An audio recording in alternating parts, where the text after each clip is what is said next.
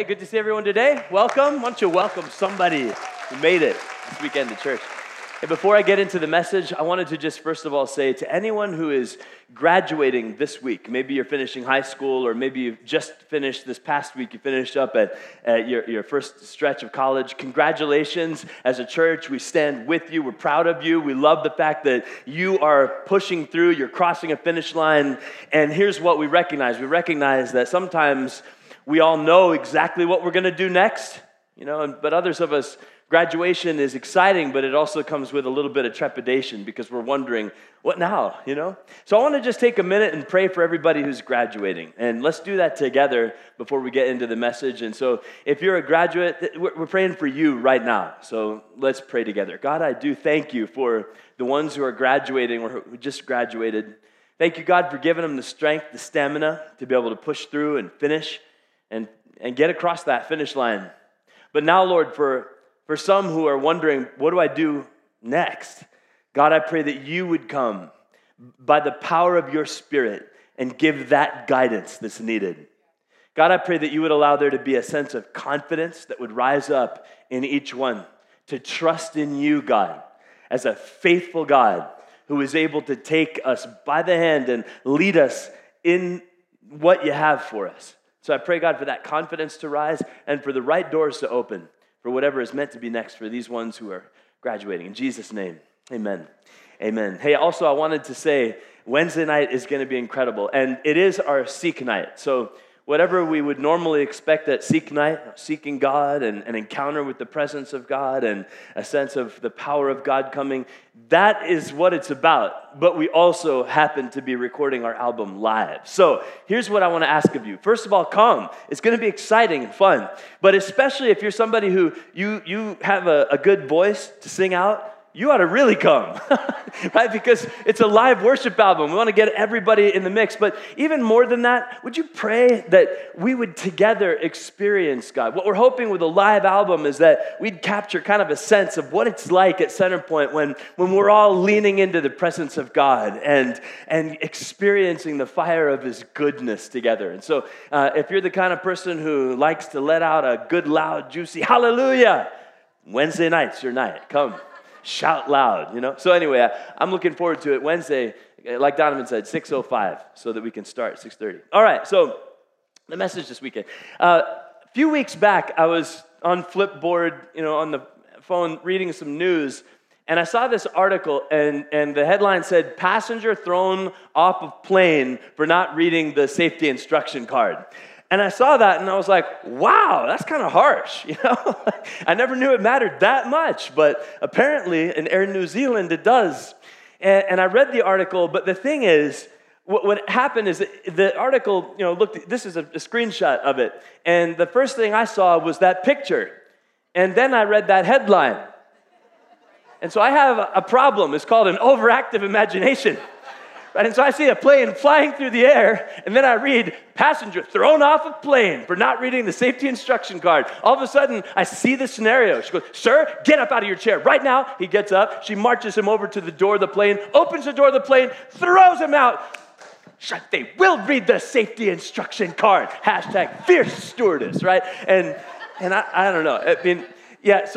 Obviously, I'm the only one with the overactive imagination problem, but that's the way I saw it. And sometimes what we read, it says one thing, but it might actually have a different meaning. And sometimes what we read is colored by what's already in our mind. Like, for example, for me, I looked at that picture, and so I already had something in my mind, which then affected how I interpreted what I read. And the reason I'm saying this is because I think sometimes this happens with regards to the scriptures, with regards to the Bible, that we read something that on the surface seems to say one thing, and we might take it that way, not realizing there's a little bit of deeper digging that we need to do to really understand what's been communicated here. And so what I want to do for a couple of weeks, just 2 weeks, is I'm going to do a series, I'm calling it Say What, because I think there's some moments in the Bible, if we're honest, that we read through the scriptures and we come upon some things and we look at it and we read it and we might find ourselves going, say, what? and we don't really know what to do with it. So we just maybe kind of skip over it because I don't know. I don't know what to do with it. Or sometimes we do read it and we highlight it and we say, that's it. That's what I read. Therefore, the Bible says it and that settles it.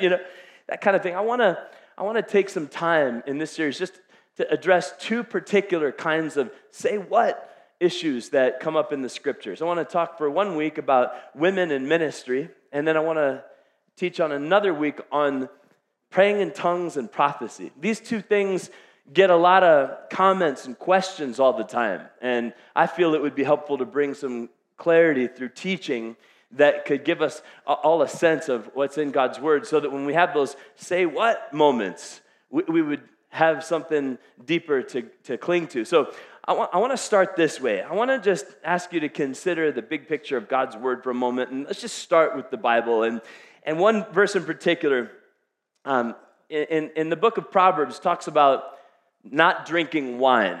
And in Proverbs, it talks about not drinking wine, and then it even says in Proverbs chapter 23, verse 31, it says, don't drink wine and don't even look at it. I mean, that's what it says. Proverbs 23:31, it says, do not gaze at wine when it is red, when it sparkles in the cup, and when it goes down smoothly. That sounds like it was written by somebody who knew something, by the way.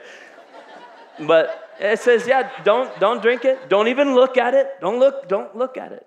And you might read that and go, well, the Bible says it. That settles it. So everybody, I'm telling you, you need to go home, and if you got to empty those bottles in the drain right now. That is it. We could. But then we might go, hey, I want to read some New Testament today. And then we flip over to 1 Timothy 5:23, and it says, hey, you know what? Don't just drink water. Have a little wine. And if you just read the other one, and then you read this one, you find yourself going, say, what?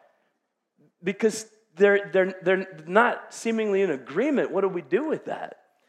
And another scripture I love, a scripture I think is important, comes to us from Deuteronomy 6. In Deuteronomy 6:16, it says, straightforward, right down the middle, it says, do not put the Lord your God to the test as you did at Massah. I mean, couldn't get more plain and simple than that. Do not put the Lord your God to the test. I like that. I like that idea.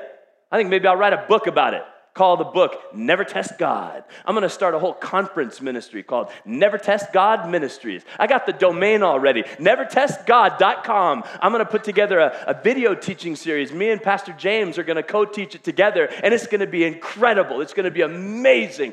And then I read Malachi chapter 3, verse 10, and it said, bring the whole tithe into the storehouse, that there may be food in my house. Say, what? What happened to do not put the Lord your God to the test? And now all of a sudden it's a mandate? Test me in this, says the Lord. Wow, I guess we're going to have to hold the press on that Never Test God book and conference and all that. But maybe that's just because it was a prophet. I mean, Malachi is a prophet, and you know those prophets kind of get you into trouble sometimes. So what if we, instead of reading one of the prophets, well, let's just go to some place where you can always find something dependable. I'm talking about the book of Proverbs. Like Proverbs, you can never go wrong. And so you turn to Proverbs chapter 26, verse 4, and this is an amazingly powerful, helpful verse. It says, do not answer a fool according to his folly, or you yourself will be just like him.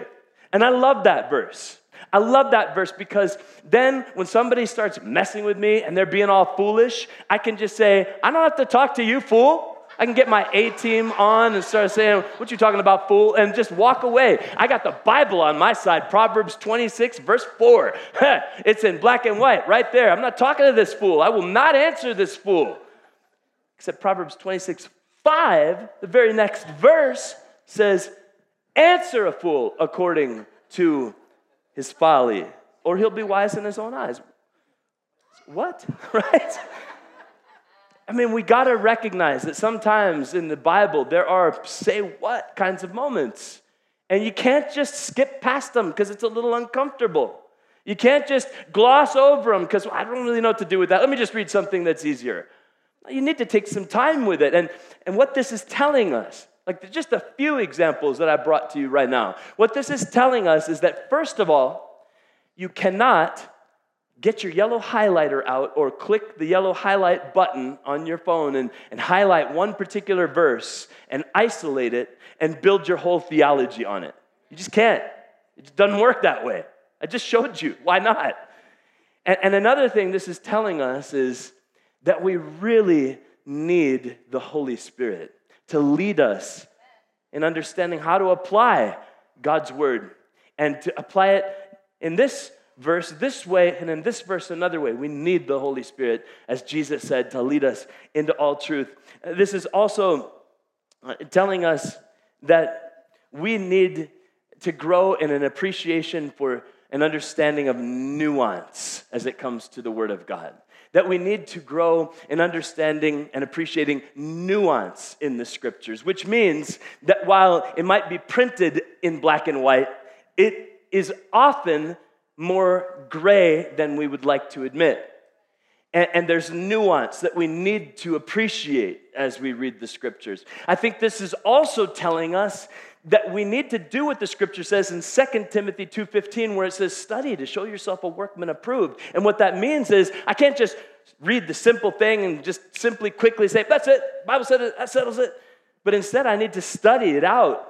I need to dig deeper beneath the surface and understand that maybe I'm going to find some things beneath the surface that challenge my assumptions. Otherwise, I'm always going to be assuming, well, they just threw the passenger right out of the plane. I hope they had a parachute. You know, that's what we do with the Bible sometimes. And I think what we're seeing here is that we need to grow and have an appreciation for the nuance. We need to let the Holy Spirit lead us into understanding how to apply the Word of God. We need to dig deeper beneath the surface, and that might take some time. That might take some discipline. That might take some spiritual growing from each of us.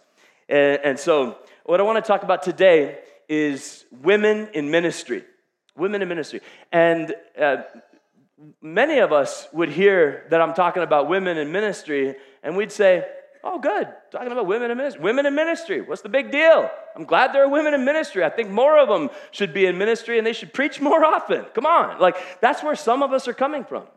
Others of us, here's where we're coming from. We're thinking, well, I'm glad you're talking about this, because I've been wondering, why do we have women around here being called pastors? Because isn't there a Bible verse against that? And man, well, but I like the music here, so I'll stick around, and maybe one day John will wise up. You know, I mean, this is the reality. There's some tension here. And I don't want to avoid it. I don't want to just dance around it. I want to just deal with it together. And I want to let you know where I'm coming from with the Word of God. I love the Word of God. I love how God reveals His heart in His Word. So let's just jump into the Scriptures together. And first, I want to take you to chapter 14 of 1 Corinthians. So 1 Corinthians chapter 14. 1 Corinthians 14:34, it says this. It says, women should remain silent in the churches. They're not allowed to speak, but must be in submission, as the law says. If they want to inquire about something, they should ask their own husbands at home. It's disgraceful for a woman to speak in the church. Let me just go back to verse 34 again, make sure we're all on the same page, reading the Bible together. It said, women should remain silent in the churches. They're not allowed to speak. They want to be, they must be in submission, as the law says. If they want to inquire about something, they should ask their own husbands at home. Women should remain silent in the churches. What do we do? We know when we come across something like that, some of us read that and go, well, you know what? Good. Others of us read that and go, say what? And I think we got to be able to understand it together, break it down a little bit. I mean, here's the deal. Most all of us in this room, we want to be good Christians, whatever that means.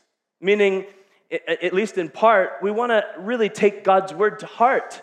We really want to obey God's word. We want to do what God's word says. We don't want to be those people that go, well, I'm sure the Bible says that, but I don't really care what the Bible says. I want to just do whatever the heck I want. We don't want to be that kind of person. And so we want to take to heart what the Scripture says, but part of what we've got to do is make sure that we are studying to show ourselves a workman approved and not necessarily just taking everything from the first reading of the headline. And to dive a little bit deeper into this, I should let you know a few things. And the first thing I want to let you know is that even though it's just 3 sentences and 2 verses of Scripture, this one little part of the Bible, there are 7 distinct interpretations from all the angles of the church over history. There's 7 different ways to interpret this little chunk of scripture.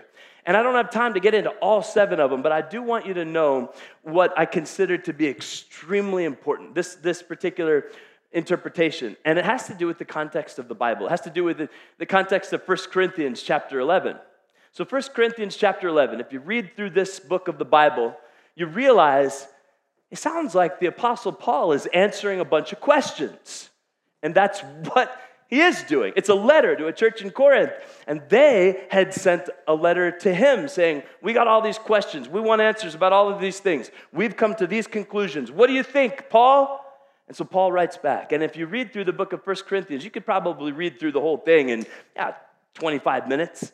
But if you did that, you could jot down a list of all of the topics that they had sent him questions about, because he answers them directly. And sometimes it's real clear. It says something like, now, about spiritual gifts. Let's talk about that. But in some cases, there isn't a now about phrase, but it's nevertheless a response. Here's something else you should know. In the original Greek language of the Bible, there is no punctuation. There's no periods or commas or quotation marks. You have to deduce that from the context. That's just the reality of the ancient Bible. And so when you read this section, you could just read it and go, well, it says women have to stay silent in the churches. I mean, I know that kind of sucks for the ladies, but they're going to just have to shut it. I mean, that's just how it is, right? You could come to that conclusion. But let me present something to you. What's happening in this moment, this whole book, 1 Corinthians, is a particular kind of rabbinical teaching. It's called a responsa. I mean, that's the category that for thousands of years, rabbis used a responsa form to convey what they needed to convey. That is, you make your questions and statements, I take your statements and questions and bring them back to you with the corrections. And that's what's happening here. So when you get to verse 34, what's happening is Paul saying, all right, so you say women have to remain silent. They have to be submission. It's what's in the law. But the Apostle Paul is a rabbi. I mean, a brilliantly trained rabbi. He knows the law of God, and he knows that there is nothing in the law that says a woman is to be silent. Nothing. Even though you would expect it even more to be in the Old Testament. It's not there. The law in the Old Testament never says a woman should be silent. And so Paul is taking them to task. He's saying, okay, so you're saying that a woman has to remain silent in the church. They have to be submission because it's in the law. But in verse 36, Paul says, what? Did the word of God emerge with you? Did the law of God originate with you? He's challenging them, calling them to task on making something up in the Word of God that wasn't there. That's actually what's happening. But you don't see that if you just read the headline and quickly come to your conclusion based on what was already in your mind. You've got to study to show yourself a workman approved, and you discover, oh, he's responding to their false claims where they say it's in the law. And Paul's saying, no, it's not. The Word of God didn't originate with you. It's a response, it's a correction. I think it's incredibly important to see that for what it is. But even if you didn't know that, and you just read this text sort of more on its face value, you'd see what is being said is, if the women have questions, let them ask their husbands at home. The idea is, the problem isn't that the women are opening their mouths and making sounds. The problem is it's disruptive questioning in the middle of the service. And the problem that's being identified and the solution that's being presented tells us what the real issue was. So I think you got to see that for what it is, and here's why. Because, think about this with me for a moment.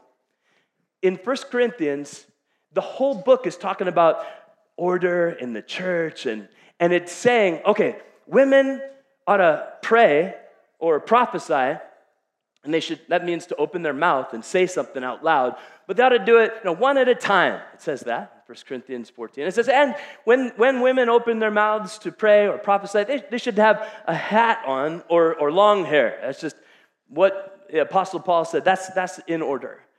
And so in the same chapter, you've got Paul saying, yes, the women should open their mouth and prophesy and pray.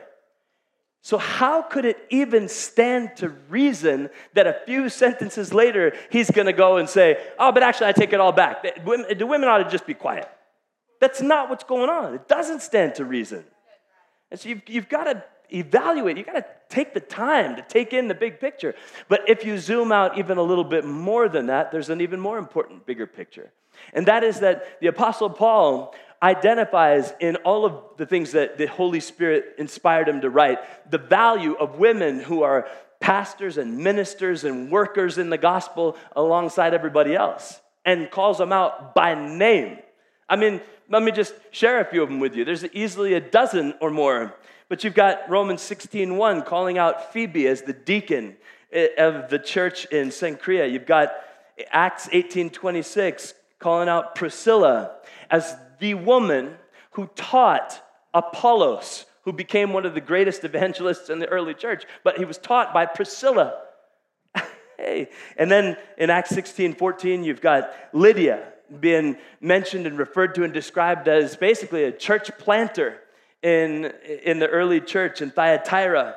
You've got Colossians 4:15 mentioning Nympha as the leader of the church in Laodicea. In Philippians 4:3, you've got Euodia and Syntyche and Clement being talked about as Paul's co-laborers in the gospel, as in doing the same work he's doing in the gospel. You've got 1 Corinthians 1:11 referring to Chloe as one of the ministers who's one of the leaders in the church in Corinth, where this book is even coming from. So, I mean, big picture, it would not be logical at all to think Paul's going to highlight the value of these women who were doing ministry, opening their mouths, talking and speaking of Jesus, but then a few verses over here say, yeah, but tell them to all be quiet. It just is illogical. And I think I've just shared with you why. Because it's a response that's bringing a cultural correction to an issue that these people thought they knew an answer to. That's what's happening in this moment in Scripture. And we got to deal with it. We got to take some time with it. And I think part of why I personally feel a bit of passion about this has to do with my own story, my own biography. And for me, my story is in one chapter this. I was a student at Rutgers University out in New Jersey, and I needed to find a church to go to, and I didn't have a car. I was just riding my bike everywhere, and I needed to find a church I could ride my bike to. I found this one church that was a mile away, and that was the church I went to. And I went there the first time, and it was old school church where they had the 3 hymn numbers up on the wooden thing on the wall, so you could turn to the right page in the hymn book, and hymn 1, hymn 2, and then hymn 3, and then the hymn was over, and then we sat down, and then she got up. And her name was Claudia Callis, and she was the pastor in that church. And she stood up, and she opened up the Bible and preached the Word of God and built me up by the preaching of the Word of God and filled up my mind and heart with the Word of God. Like, it worked, And she brought the Word of God in a powerful way. But then Claudia Callis, she's also the first person in my life to ever look at me and say, you're a pastor. Claudia Callis is the one who sat with me and said, John, this church needs a youth pastor and a custodian, and I want to invite you to be both. For free. She was smart too. Man, and I'll always be grateful for that this woman who was a pastor, Claudia Callis, saw something in me and raised me up. And I think she was doing the work of God just like Phoebe or just like Chloe or just like Priscilla, the way the scriptures call out. And I'm always going to be grateful that my story is marked by that woman doing her work in the kingdom to preach God's word and to raise up God's people, me being one of them. So we're not done with our say whats yet. So I want to ask you to turn to 1 Timothy chapter 2. So you're going to turn to 1 Timothy chapter 2. And speaking of young people being raised up, Timothy was a young guy that was raised up by the Apostle Paul. Apostle Paul started a church in Ephesus and then left Timothy as the leader there to be in charge, and then went elsewhere and kept starting new churches. So Timothy's the leader in charge of the church there in Ephesus, and then Paul wants to keep mentoring him, so writes him letters These letters we know as the book of 1 Timothy or the book of 2 Timothy, but in real time, they are mentoring letters from Paul to a young leader in a church in a crazy city called Ephesus. Ephesus is a city that's got some things going on behind the scenes that if you didn't study to show yourself a workman approved, you wouldn't know about. But anyway, Paul writes to Timothy, and this is the scripture I want to make sure we spend a little bit of time on today. So in 1 Timothy chapter 2, verse 8, Paul writes to Timothy, "Therefore, I want men everywhere to pray, lifting up holy hands without anger or disputing. I also want the women to dress modestly, with decency and propriety, adorning themselves not with elaborate hairstyles or gold or pearls or expensive clothes." So here's what we're going to do right now. We're going to do a quick jewelry check, okay? So everybody look around this room. You see any gold? You can bring it right up here to the altar. Make things right in the eyes of God. It's there. What about the hairstyles? Get your scissors out. No. Look. It says, I want the women to dress modestly with decency and propriety, adorning themselves not with elaborate hairstyles or gold or pearls or expensive clothes, but with good deeds appropriate for women who profess to worship God. A woman should learn in quietness and full submission. I do not permit a woman to teach or assume authority over a man. She must be quiet. We'll just stop right there. I think that deserves a little bit of attention because to me, that is definitely one of those say what kinds of moments in Scripture. Because if you read that and you just sort of take it at face value, you say, well, you just got to shove that person out of this airplane right now. You know, you read that, and if you haven't done any deeper digging, you don't know that there's stuff going on behind the scenes that really does matter. I mentioned that Timothy is the leader of the church in Ephesus. And what you might not know about Ephesus is that Ephesus it's in modern-day Turkey, but at the time, Ephesus was part of the Greco-Roman Empire, and it was the headquarters of the goddess worship religion of the cult of Diana. And in that part of the world, she was called Artemis. But the cult of Diana or Artemis is a goddess worship cult where in Ephesus, that was the headquarters of it, meaning everybody in Ephesus was part of that deal. And this goddess worship cult, the goddess worship cult of Artemis or Diana, it was completely run by the women. The women were the only ones that did any of the teaching. The women were the only ones that had any of the authority. That was just the deal because it was goddess worship. And the whole point of it was elevate the value of women and the value of the female because of her fertility over the men.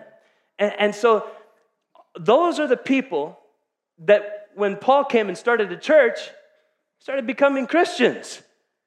And guess what they brought with them?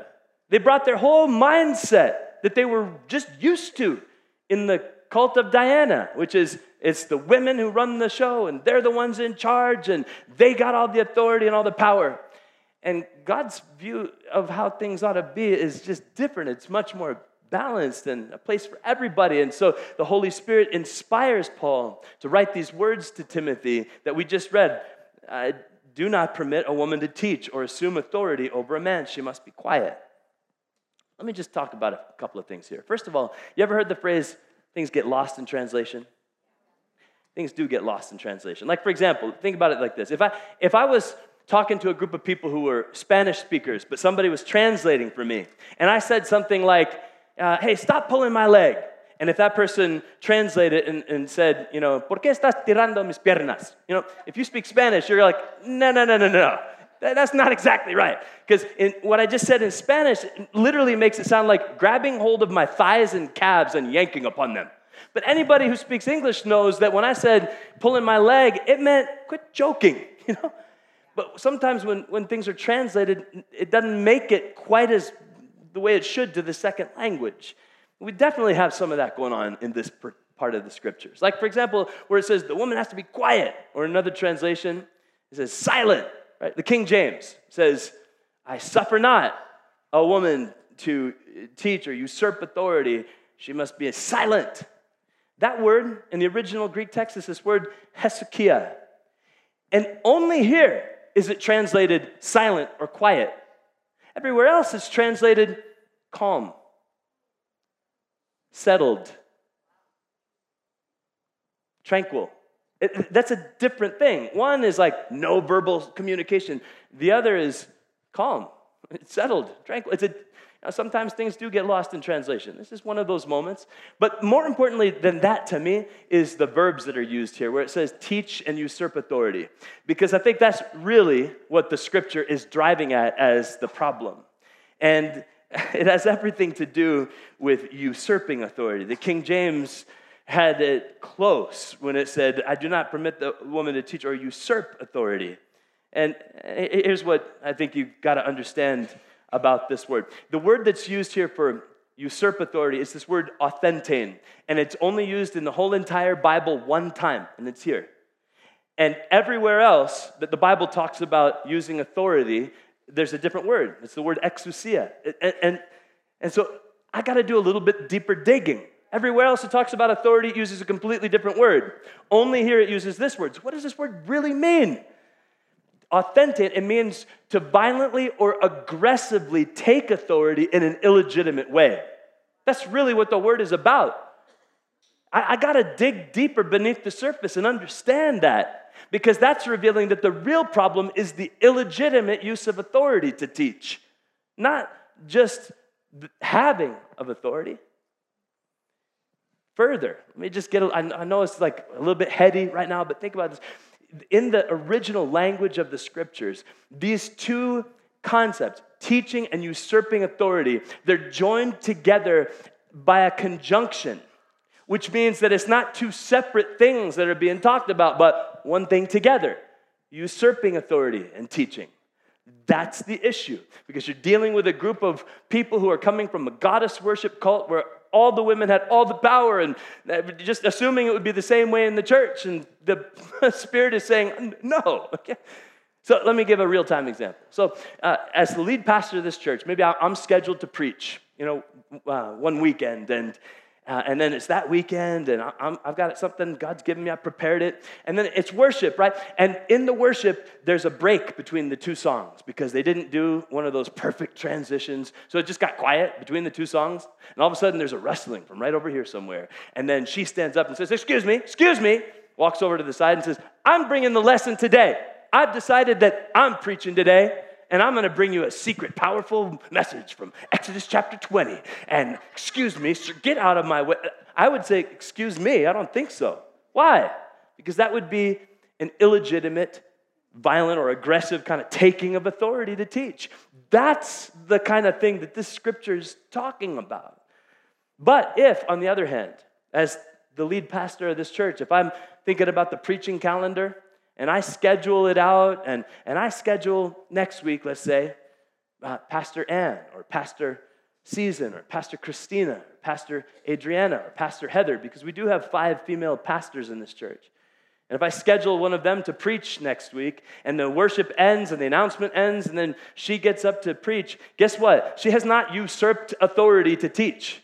She has appropriately and legitimately received the delegated authority, and she's going to get up and bring in an anointed, powerful word from God that's going to build you up. That's what's going to happen. And I want you to know that. I want you to know that this is what we're understanding from the scriptures as the appropriate way to understand and run with what God is saying through his word.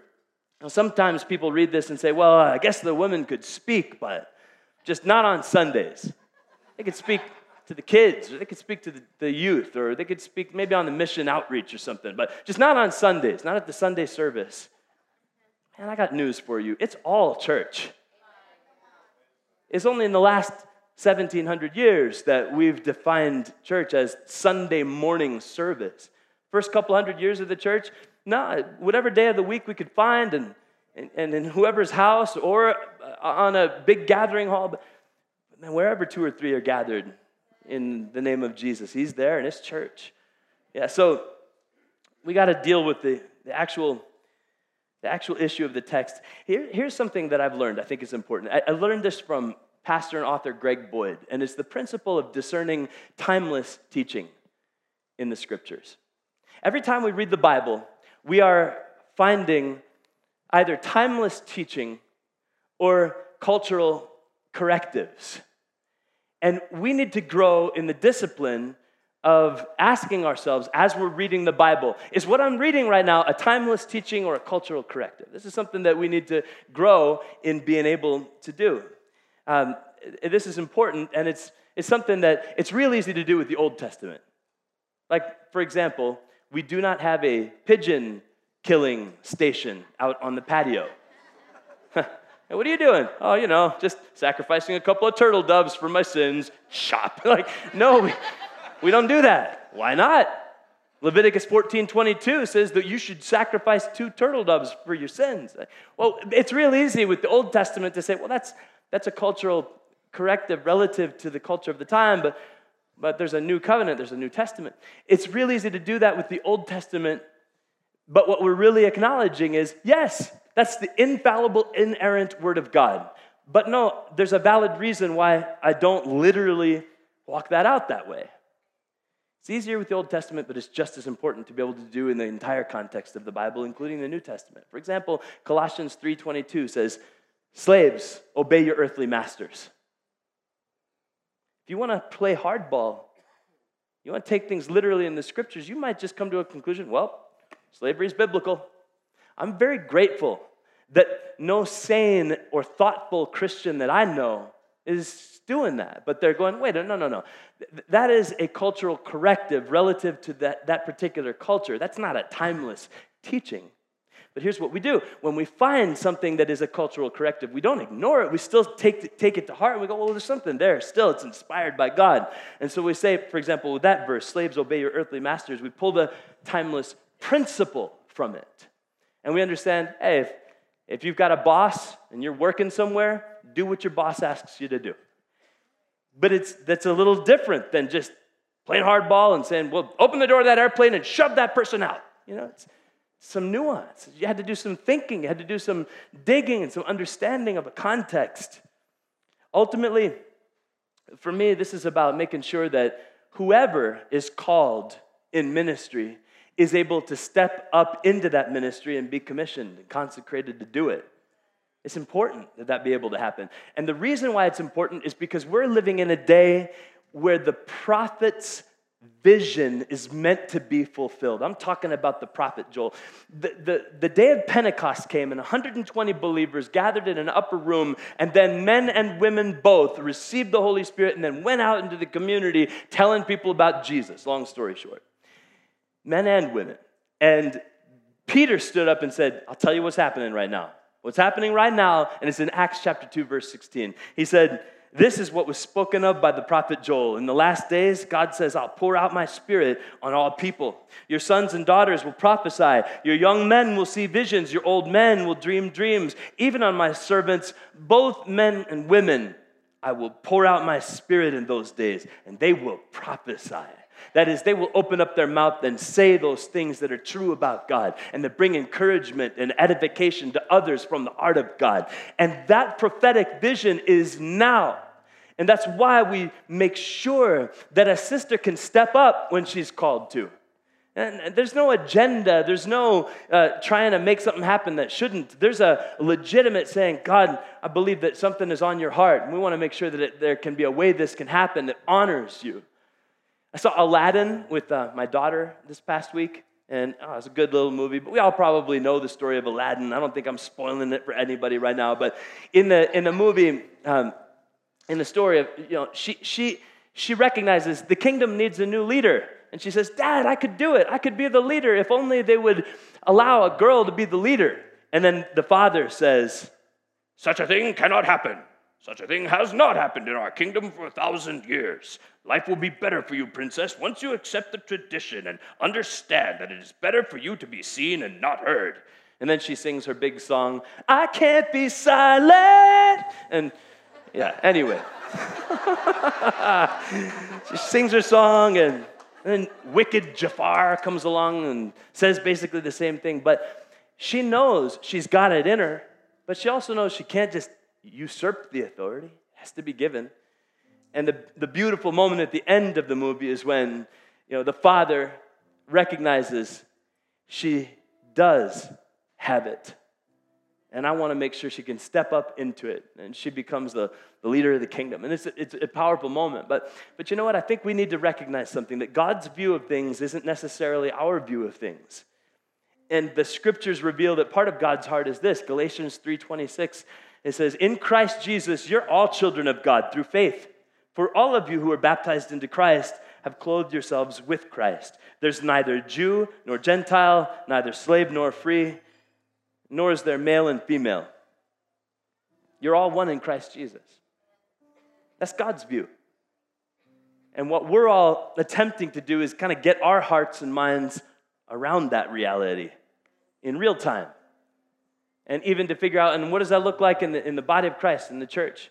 And that looks like when there's a sister who's called by God, that we're able to say, "Step up, sister, into your destiny, into your calling." Just like we would say to the brother that has that destiny and calling.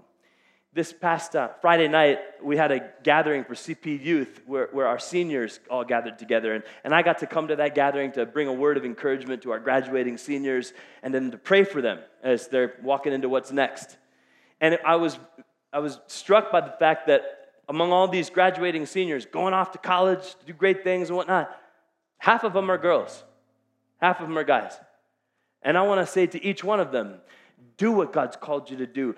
Be who God's called you to be. I want to release whatever I can into your life of the power and anointing of God for you to rise up into whatever He's got for you. And if that is in the body of Christ, then let me help you get there too, you know?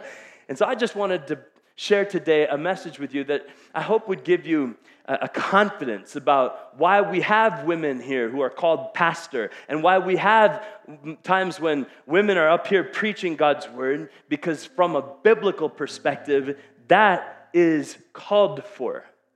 So I want to pray right now that God would give us a confidence in His word and a desire to rise up into it all the more. Would you pray with me? God, I thank you for your word, and I pray that you would give us a confidence in what you're saying. And Lord, I pray that you would take us in a journey of digging deeper when we need to, and to not always grab hold of the simplistic thought, but instead to study and show ourselves workmen approved, because we're taking the time with what you've said to get to the heart of it. So God, I pray your blessing over each of us, that we could live out the prophetic vision that you have.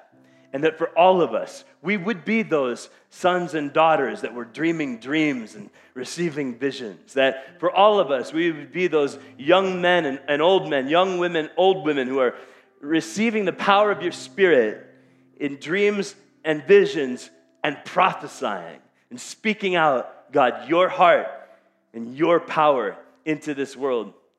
In Jesus' name, amen. Amen. Why don't you stand up? I want to just take a moment as we wrap up to say, I want to bless you in Jesus' name. And I do. I bless you in Jesus' name to treasure God's word and to go into the depths with God's word, to take to heart what God's heart really is, and to live out the prophetic vision of being the ones who receive the Spirit of God with dreams and vision and prophecy flowing into and through your life, so that this world is made better by the presence of God coming through you. In Jesus' name, amen. Amen.